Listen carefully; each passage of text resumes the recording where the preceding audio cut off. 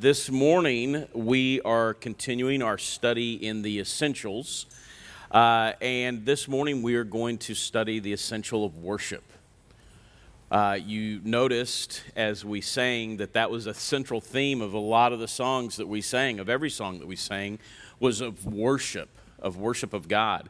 Now, the title of the lesson is The Essential of Worship. It is not, as I teased a couple of weeks ago, Hand-Raising 101.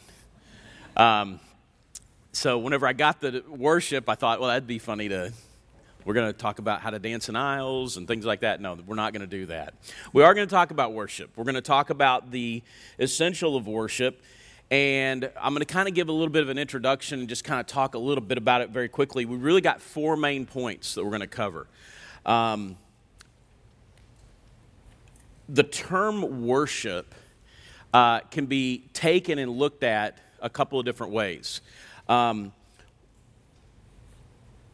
It can be applied in 2 terms. It sometimes applies to all of a Christian's life. Everything that we do as a believer is in essence worship to God. It should be. Everything that we do is an act of worship. Everything that the church does is an act of worship. Everything we collectively do is an act of worship to God. So it can mean collectively, or everything that we do. The term worship also is used in a more specific sense, referring to the music and the words and the heart attitude that we have towards God on a personal basis. It's a Christian's direct praise and worship, and then together praising and worshiping Him, that is talked about and used as the term worship. And we're going to focus more on that aspect of it, even though a lot of what we talk about this morning applies to both aspects of worship. Everything that we do is worship, and our corporate worship and our individual worship.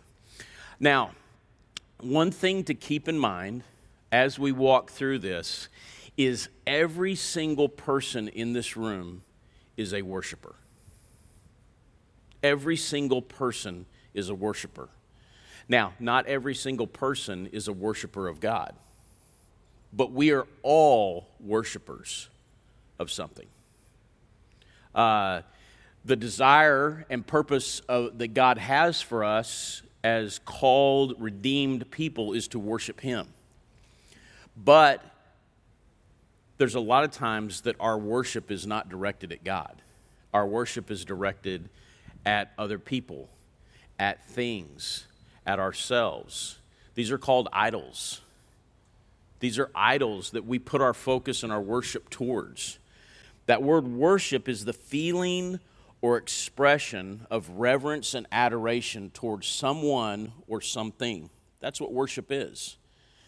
Worship as a believer is the activity of glorifying God in His presence with our hearts and with our voices. That's what worship is and should be to God. So, A is the definition and purpose of worship. A is the definition and purpose of worship. I'll say it again. Worship is the activity of glorifying God in His presence with our hearts and our voices. In this definition, we note that worship is an act of glorifying God. That's what worship is. Worship is glorifying God. Worship is not doing something that makes me feel comfortable. Doing something that I personally would choose to do above all other things. It is an act of worship. It is an act of reverence. It is putting Him first. Our natural sin nature says, I want to put myself first. That's what our natural sin nature says and drives us towards. But it is instead putting the act of worship on Him. Our focus and glorifying Him. That's what it is. So all aspects of our lives are supposed to glorify God. So this definition specifies that worship is something that we do we do especially when we come into God's presence, when we are conscious of the adoration of Him in our hearts, and when we praise Him with our voices and speak about Him so others may hear. That's what it is. That's what worship truly is. Paul encouraged the Christians in Colossians 3:16 when he says, "Let the word of Christ dwell in you richly. Teach and admonish one another in all wisdom, and sing psalms and hymns and spiritual songs with thankfulness in your hearts to God." That was his encouragement to them. In fact, the primary reason that God called us into the assembly of the church is so that we corporately could worship Him. There was a theologian, Edmund Clowney, that he said, God demanded of Pharaoh, "Let my people go." For what purpose? So that they may worship me in the desert. That was God's desire and God's purpose. I want them, let my people go so that they may come worship me. God brings them out so that He might bring them in to an assembly, to the great company, to stand before His face. God's assembly at Sinai is therefore the immediate goal of the Exodus. God brings His people into His presence that they might hear His voice and worship Him. That's what God wanted to do with bringing them out of Egypt. But Clowney, in his commentary, he went on to talk about the fact that worshiping assembly in Mount Sinai could not last forever. So what God did is God established certain festivals and certain times of the year that they would come together corporately to worship Him. They did that 3 times a year. He says that Israelites as a nation formed for worship, called to assemble in the courts of the Lord and to praise together the name of the Most High. But rather than worshiping God in a unified holy assembly, the people turned aside to serving idols. And rather than assembling the people to worship before Him in judgment, God scattered the people in exile. But God promised that His purposes for His people would be fulfilled. God desired to be worshiped because of who He is, and we're going to get into that a little bit more. And that someday there would be a great assembly of those that believed in Him coming together to worship. Isaiah talks about that, tons of verses. Jeremiah talks about that, tons of verses. And we don't have time to go into all those. But God promised this is going to happen. My people will come and they will worship me. And that's part of what eternity is going to be with God in heaven. Clowney notes that the fulfillment of that promise began when Jesus started to build His church. The gospel that Jesus was spreading is a call to worship.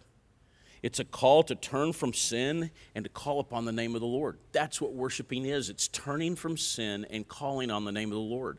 That's part of what the gospel, that's what the gospel is. The picture of the church is a worshiping assembly. A worshiping assembly is nowhere more powerfully presented than by the author of the Epistle of Hebrews. In Hebrews 12, verses 18 through 29, it talks about in our worship in Christ's church, we approach the throne of God, the judge of all. We enter into a festival assembly of all the saints and angels. We gather in spirit with the spirits of just men made perfect. We enter the assembly of the glory through Christ, our mediator, and the blood of His atoning death. That's what's talked about in Hebrews. That's what worshiping is. That's what we are called to do. That's what God desires from us. Worship is therefore a very direct expression of our ultimate purpose for living, to glorify God and to fully enjoy Him forever. That's what our purpose is. As a believer, that's what we are to be about, glorifying God and enjoying Him forever. God speaks about us as His sons and daughters. Those that are saved, the redeemed, He talks about as His sons and daughters. Isaiah 43, verses 6 and 7 talk about that as everyone who is called by my name, who I created for my glory, whom I have formed and made. God created us, he created you and I for his glory. That's why he created us. So part of his creation of us was so that we could worship him. We could glorify him for who he is. Paul uses that same type of language in Ephesians 1:12 when he says, "We who first hoped in Christ have been destined and appointed to live for the praise of his glory." That's our purpose. When we reflect on that purpose of worship, it also reminds us that God is worthy of worship and we are not. God is worthy of worship, but we are not. We have to remember that. Even the Apostle John had to be reminded of that in Revelation 22 when the angel of the Lord told him that he should not worship, not even a powerful angel, when he fell down to worship at the feet of the angel who showed him the marvelous visions and all the things in Revelation in verse 22, verses 8 and 9. He fell down to worship the angel, and the angel said, "You must not do that." Emphatically stopped him, and he said, "Worship God." He pointed all praise and adoration to God and to God alone.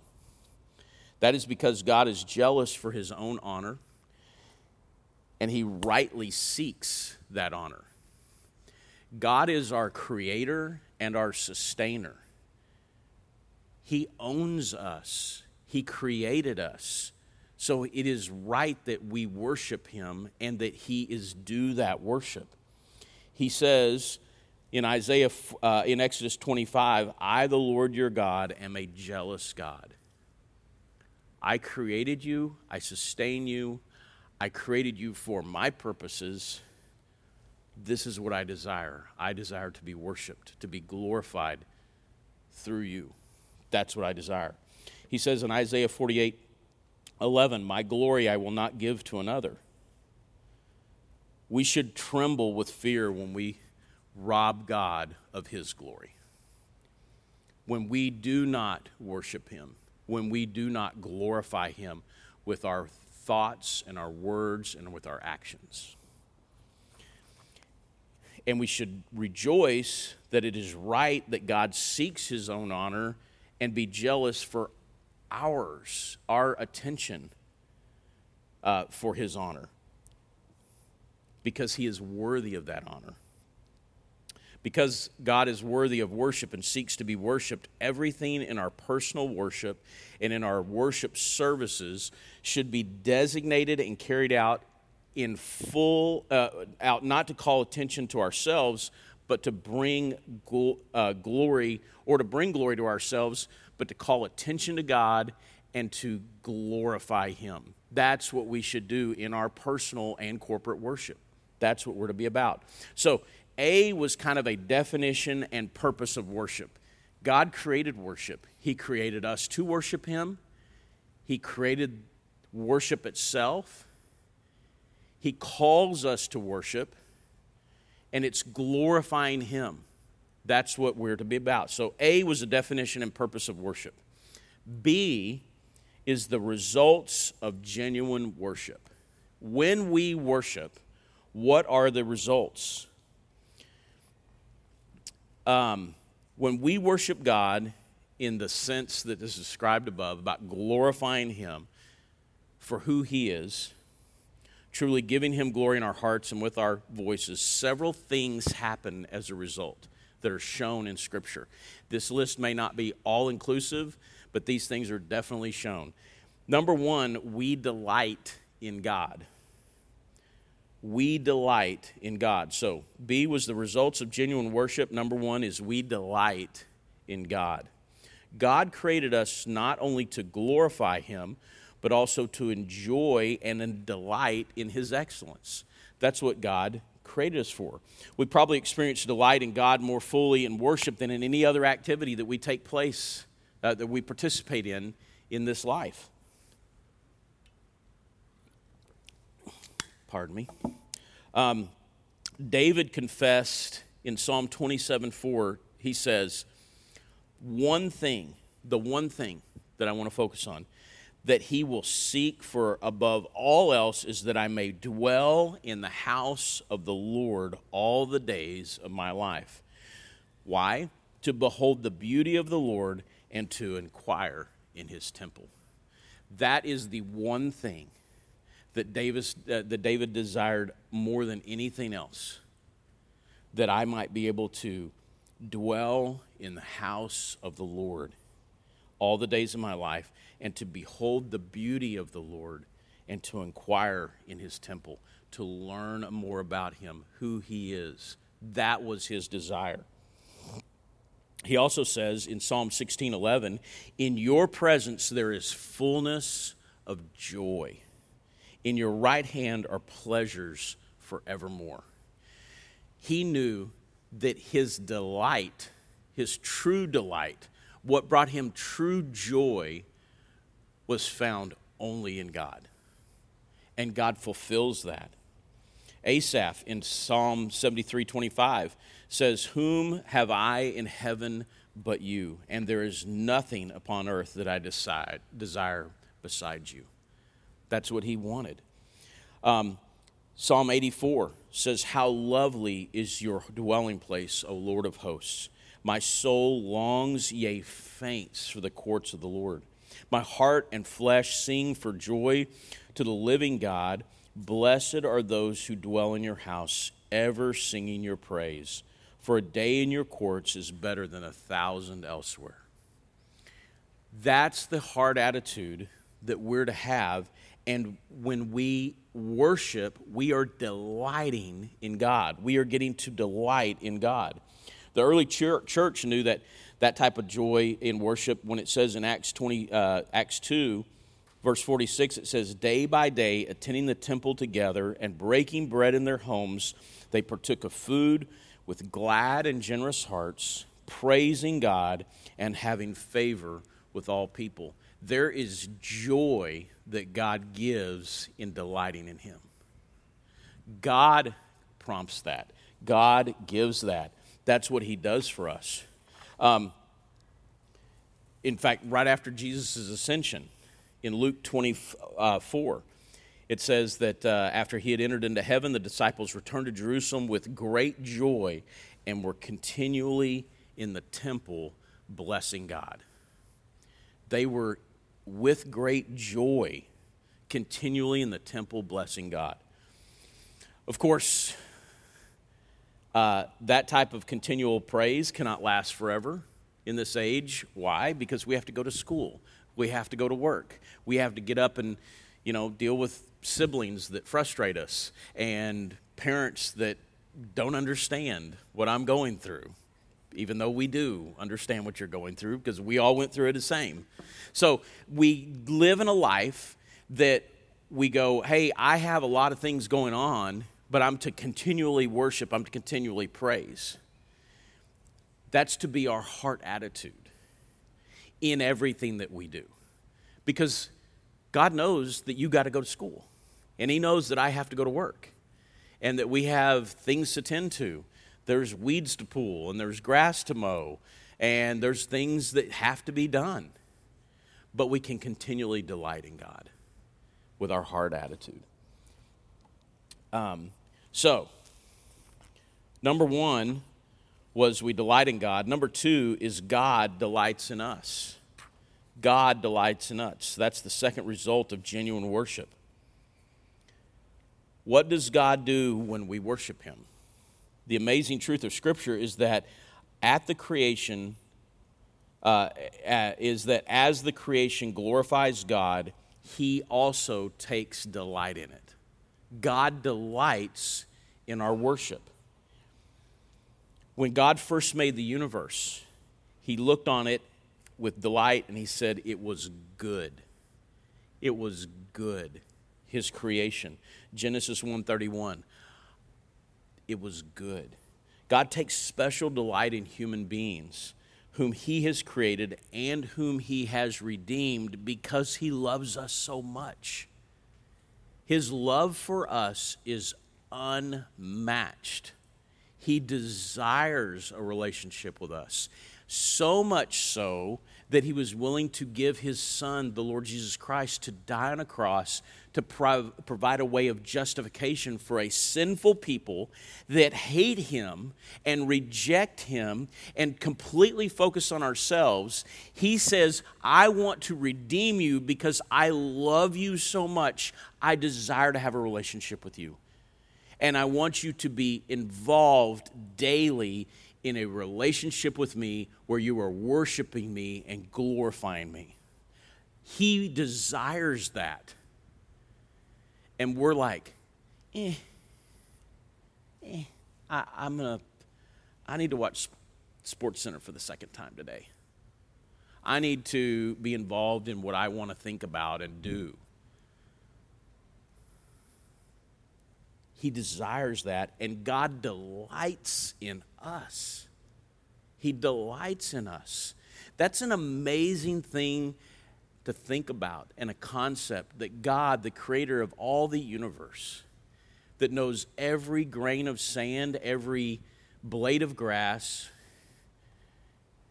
every breath of every animal, every movement and thought and attitude and heart and action of every human being that lives, has lived, or ever will live.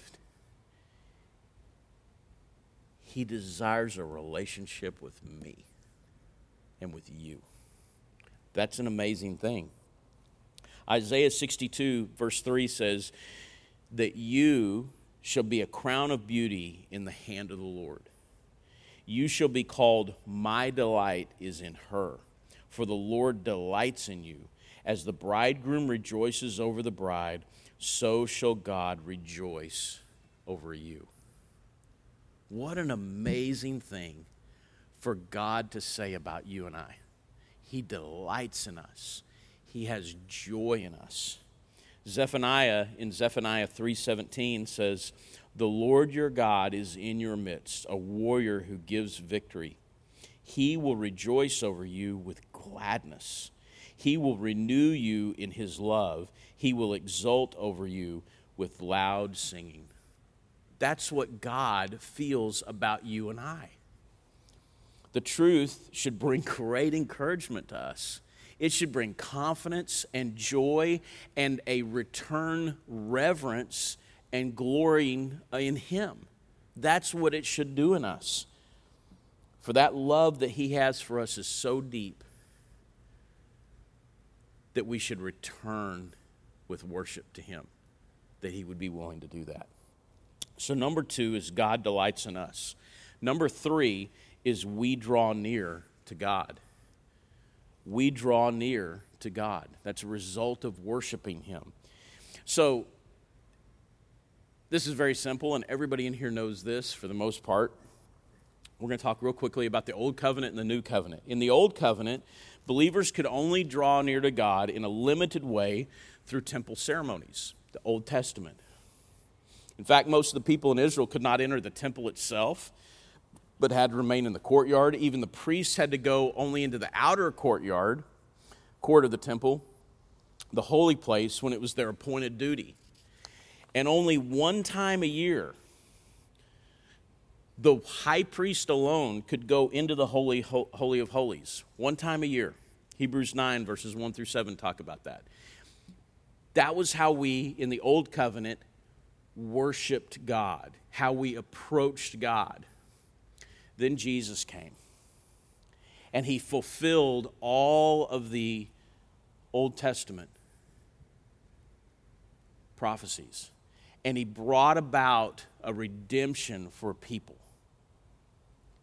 through his life, death, burial, and resurrection. So now we enter into the new covenant. Now under the new covenant, believers have the amazing privilege of being able to enter directly into the Holy of Holies at any moment of any day, at any time. We have that opportunity. If you are a believer in Jesus Christ, if you are a saved individual, you have direct access to the throne of God. The same that the high priest one day of year would enter into the Holy of Holies. Why? Why do we have that access? Because God is viewing us through the blood of Jesus Christ.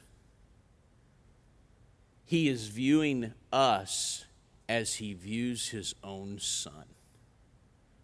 If you are in Christ, you are viewed by God as his very own Son, Jesus Christ. What an amazing thing. And so when we worship, we have direct access to the throne of Christ, throne of God. Since we have that confidence to enter in the very presence of God, Hebrews encourages us in Hebrews 10:22, let us draw near with a true heart, in full assurance of faith.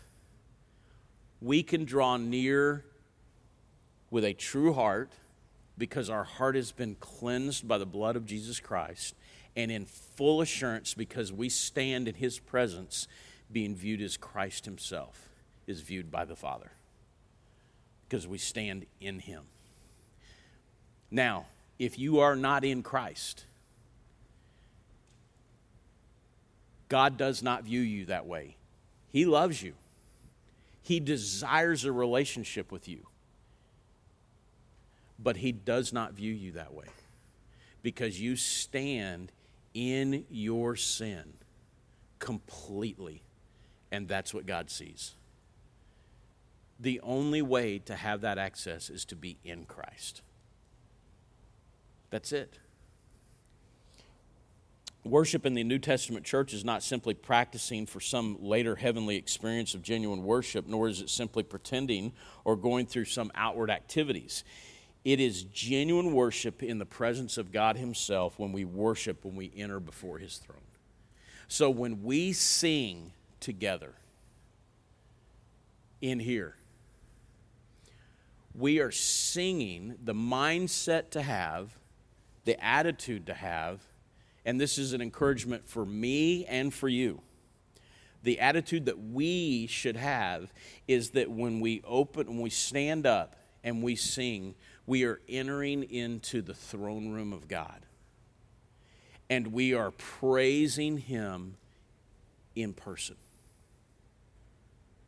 That should be our heart attitude and our minds. Not, how many songs are we going to sing? I think somebody was off key. Who's singing behind me? Do I smell donuts? Our minds can go, what time does the game start? What's the temperature going to be when I go to the driving range this afternoon? We can all have those things. Our focus should be on, we are standing before God himself, and I am here to praise and glorify and worship him. When I teach, I am worshiping.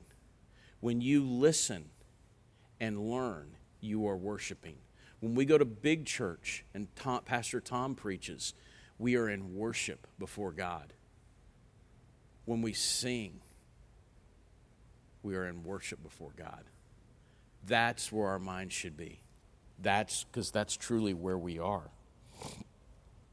This is the reality of the new covenant worship. It actually is worship in the presence of God. No, we don't see him, and we don't see the throne. We don't see the angels around him singing, holy, holy, holy, Lord God Almighty. We don't physically see that. We don't see the spirits of all the believers that are currently in heaven praising and worshiping him. We don't physically see that, but we are there. Our worship is evident before the throne of God. It's all there. It's all real. More real and permanent, actually, than anything that is on this earth now. Because everything on this earth now will go away. It will disintegrate. It will be destroyed at some point. But that will not. It is all there. It is all real, more real and permanent than the physical creation we see around us, which will someday be destroyed. Our only appropriate response in this is, according to Hebrews 12:28, let us offer to God acceptable worship, with reverence and awe, for our God is a consuming fire. So, that was number 3. Number 4 is God draws near to us. Another result of genuine worship. God draws near to us. James tells us, draw near to God, and He will draw near to you. James 4:8. This has been the pattern of God's dealing with His people throughout the Bible, and we should be confident that that is the way He deals with us today. In the Old Testament, when God's people began to praise Him at the dedication of the temple, He descended and made Himself known in their midst. 2 Chronicles 5:13 says, when the song was raised with trumpets and cymbals and other musical instruments in praise to the Lord, for He is good, for His steadfast love endures forever. The house of the Lord was filled with a cloud, so that the priests could not stand to minister because of the cloud, for the glory of the Lord filled the house of God. Though this only speaks of one specific incident of when people were praising and glorifying Him and He entered their midst, in the new covenant, in that we are in the presence of God, when we worship, we can know that God is drawing near to us because we are before His throne. God is drawing near to us. Now, the charismatics take this and play games with it. I don't know if you've ever watched any of these documentaries or seen these things that they will sprinkle dust and blow clouds into a conference and say, oh, there's the Holy Spirit right there. There's God's presence. No, that's not what is truly happening. It's trying to elicit some type of emotional response out of people. But God draws near to us when we worship. David says in Psalm 22:3, yet you are holy, enthroned on the praises of Israel. He draws near to us. So we're going to move kind of quickly. Number 4 was God draws near to us. Number 5 is God ministers to us. God ministers to us. Although the primary purpose of worship is to glorify God, the Scripture teaches that in worship something also happens to us. We ourselves are built up and edified. That's something that happens for us. And it happens through 2 ways normally. Through fellow saints. When we worship together, to some extent this happens, of course, when we learn from the Bible teachings that are given, when Pastor Tom teaches and you hear the truth of God's Word. In worship together, we're edified, we're encouraged. That happens through fellow saints. When Justin or myself or anybody teaches the truth of God's Word, that can edify us and encourage us. That's happening through fellow saints. Paul says in 1 Corinthians 14, let all things be done for edification. And he says that we are to, according to Colossians 3:16, to teach and admonish one another in all wisdom. That's part of worshiping together. We're to teach and to admonish one another, and that we're to be addressing one another in psalms and hymns and spiritual songs, building up, encouraging each other in the truth of God's Word. That's what we're to do, and that happens through fellow saints. God ministers to us. But then God does it also through personal edification. For us personally, in addition to the edification that comes from growth and understanding of the Bible and hearing words of encouragement from others, there's also the kind of edification that occurs in worship personally. When we worship, God meets with us directly and ministers to us, strengthening our faith, intensifying our awareness of His presence, granting refreshment to our spirits. That's what God does. He builds us up. He encourages us. Peter says in 1 Peter 2:5 that as Christians, we are continually coming to Christ in worship and prayer and faith, and that we are being built up as a spiritual house for a holy priesthood to offer up spiritual sacrifices acceptable to God through Jesus Christ. That's what He is doing for us. Hebrews 4:16, when we come to worship, we come into God's presence in a very special way, and we may expect that we will that He will meet us there and minister to us as we draw near, Hebrews 4:16, As we draw near to the throne of grace, we will receive mercy and find grace to help in time of need. That's what God does for us. He ministers to us through worship. During genuine worship, we will often experience an intensification of the sanctifying work of the Holy Spirit in us. God is sanctifying us through worship, purifying us through worship. He's changing us, according to 2 Corinthians 3:18, from one degree of glory to another. That's what he's doing. He's changing us from one degree of glory to another. Lastly, number 6 is the Lord's enemies flee. Now, we see examples of this in Scripture. When the people of Israel began to worship God, at times he would fight for them against their enemies. In 2 Chronicles 20, when the Moabites, Edomites, and Syrians came against Judah, King Jehoshaphat sent out a choir praising God in front of the army. See, Josiah didn't know that he was going to be at the front of the army this morning, going in with his guitar and voice. It says, he appointed those who were to sing to the Lord and praise him in holy array as they went before the army.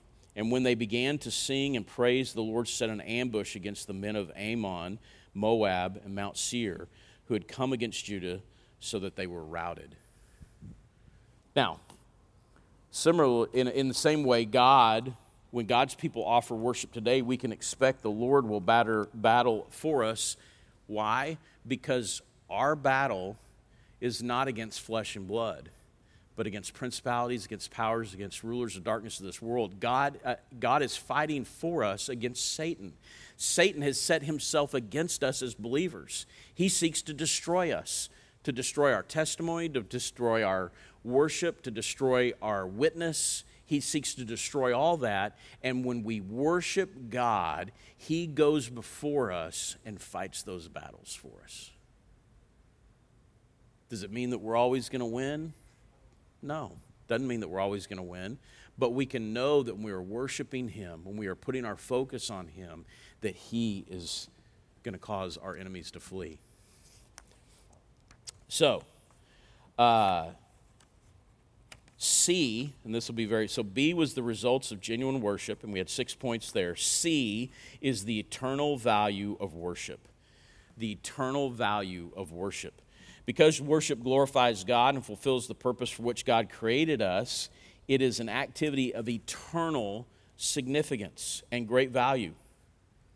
That's what it is. When Paul cautions the Ephesians not to waste time, I thought this was very interesting, not to waste their time, but to use it well, he puts it in this context of living as those who are wise. When he says, look carefully then, in Ephesians 5:15, he says, look carefully then how you walk, not as unwise men, but as wise, making the most of time. Why? Because the days are evil. We live in evil times, and we live in a sin-filled world, but we're to make the most of time. We're to be wise. Paul then explains what it is to be wise and what it is to make the most of time in verses 17 through 20. And this is what he says. Therefore, do not be foolish, but understand what the will of the Lord is. And do not get drunk with wine, for that is debauchery, but be filled with the Spirit, addressing one another in psalms and hymns and spiritual songs, singing and making melody to the Lord with all your heart, always and for everything, giving thanks in the name of our Lord Jesus Christ to God the Father. Doing those things is being wise and making the most of our time, because we are doing what God has created us for, glorifying him. Therefore, in the context of using time wisely and making the most of our time, Paul includes both singing of spiritual songs, psalms to one another, and singing to the Lord with our hearts. That's amazing that that's using our time wisely. This means that worship is doing the will of God. When we worship, we are doing God's will. Worship is the result of understanding what the will of the Lord is. It is making the most of our time. In addition, because God is eternal and He's omniscient and He remembers everything and He knows everything, the praise that we give Him will never fade from His conscience. Never. But will continue to bring delight to His heart for all eternity. That's an amazing thing. God will remember our genuine praise and worship forever. If you have an iPhone, I don't know if any other phone does this, and if you have photos, yesterday I opened my phone and it has at the top a little memory photo will pop up, and I looked at it and it was Mandy and I from 10 years ago. And we were like, it was January the 4th, and I think we were at the Cotton Bowl or something, because it looked like somebody was holding a trophy behind us, like on the big screen at Jerry World. And I was looking at that and I was like, man, my hair was dark. And man, my hair is a lot lighter. But it was interesting, or it's a lot lighter today. It's because I'm getting to be an old man. Just the way it happens. So I was sitting there looking at that, and I was like, man, that is cool that memory pops up, and then I see that from 10 years ago. And like photos on our phone that pop up and we have that memory, God has that forever. That photo will go away.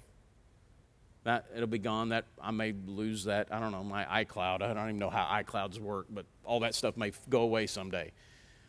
But God will remember our worship and our praise for all eternity. That's something that whenever everything is burned up, that will not burn up. That lasts forever. So lastly, D is how can we enter into genuine worship? How can we enter into genuine worship? And this is our application. These points. Number one, not with just your body, but with your spirit. Not with just your body, but with your spirit. Ultimately, worship is a spiritual activity, and it must be empowered by the Holy Spirit working within us. This means that we must pray that the Holy Spirit will enable us to worship rightly. We are incapable in and of ourselves, but with the Holy Spirit can encourage us and prompt us and move us to worshiping correctly. The fact that genuine worship is to be carried on in the unseen spiritual realm is evident in Jesus' words in John 4:23. He says, "The hour is coming and now is when the true worshipers will worship the Father in spirit and truth. For such the Father seeks to worship Him. God is spirit, and those who worship Him must worship Him in spirit and in truth." To worship in spirit and truth, the word spirit does not refer to the Holy Spirit, but to the human spirit. Jesus' point here is that a person must worship not simply by external conformity to religious rituals and places outwardly, but inwardly in our hearts, in our spirits, with a proper right heart attitude. That's what God's looking at. Not if you're standing and sitting at the right times and reading the certain things at the certain time during the service. He's looking at our hearts. The reference to truth refers to worship of God consistent with the revealed Scripture and centered on the Word made flesh, which was Jesus Christ. That's what worshiping in spirit and truth is. Unless our spirits are worshiping God, we are not truly worshiping Him. That's where it starts. So, number one is not just with your body, but with your spirit. Number two, with the correct view of who God is. With the correct view of who God is. An attitude of worship comes upon us when we begin to see God as He is and then respond to His presence. It's kind of like seeing a famous athlete, for me. For you, it might not be that. It's like seeing a famous athlete. If Scotty Scheffler walked in here right now, I'd be like, oh, Scotty Scheffler's here. And you guys are like, who is Scotty Scheffler? Like, who's that? I mean, he's currently number 2 in the FedEx Point standings in golf, and the guy is an amazing golfer. I would be so excited. A lot of you guys would be like, I don't know who that is. Somebody would walk in, no one would even pay attention. When we go into worship, we need to remember who we are worshiping. We need to be mindful of the God that we are coming before. And the more that we know about God and who He is, which we receive that information as we study God's Word, as we understand who He is, as we envelop ourselves fully in who God is, it increases our ability to worship and our excitement and our knowing who we're before. If you didn't know who it was, who He is, you're not going to be that excited about worship. Genuine worship is not something that is self-generated or that can be worked up within ourselves. It must rather be an outpouring of our hearts in response to a realization of who God is. Number 3, with a heart prepared to worship. We must remember that worship is a spiritual matter, and the primary solutions will therefore be spiritual ones. There will need to be as much prayer and preparation for worship, especially on the part of those in leadership, asking that God will bless the worship times and make Himself known to us. We've got to prepare our hearts for worship.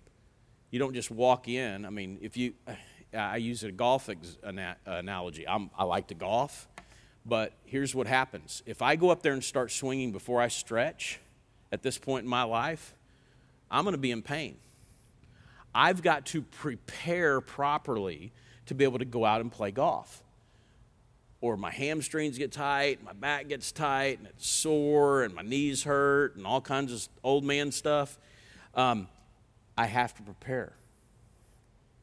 We need to prepare our hearts for worship before we come in here. That needs to be our attitude. Number 4, and lastly, daily striving for personal holiness. Daily striving for personal holiness. If we are truly to draw near to God in worship, we must be striving for personal holiness in our lives. The author of Hebrews reminds the believers to strive for the holiness without which no one will see the Lord in Hebrews 12:14. We need to strive for personal holiness to go in before the throne of God to worship. So, there's just a look at worship, and I lastly want to remind you of what I said at the beginning. Everyone in this room is a worshiper. Every single person. The question is who are you worshiping? Are you putting your heart and your mind and your attitude towards God? Or is it towards an idol, which is yourself or something or someone other than God? Let's close in prayer. Father, we thank you that as we pray right now, we are before your throne. Father, we thank you that we have access to your throne because of the blood of Jesus Christ, because of his life, death, burial, and resurrection, and those that have clung to that truth and are redeemed are standing before you. Father, we thank you that you give us access, that you desire and delight in us, and that you desire a relationship with us, and that you give us opportunity to worship you and praise you, and that's something that lasts for all eternity. Father, we thank you that you encourage us and guide us and direct us by the indwelling of your Holy Spirit. We pray that you would teach us to worship you at all times, in every way, through everything that we do, that we would be doing it as unto you. Father, we commit this time to you and pray that you would use it to your ultimate glory. In Jesus' name, amen.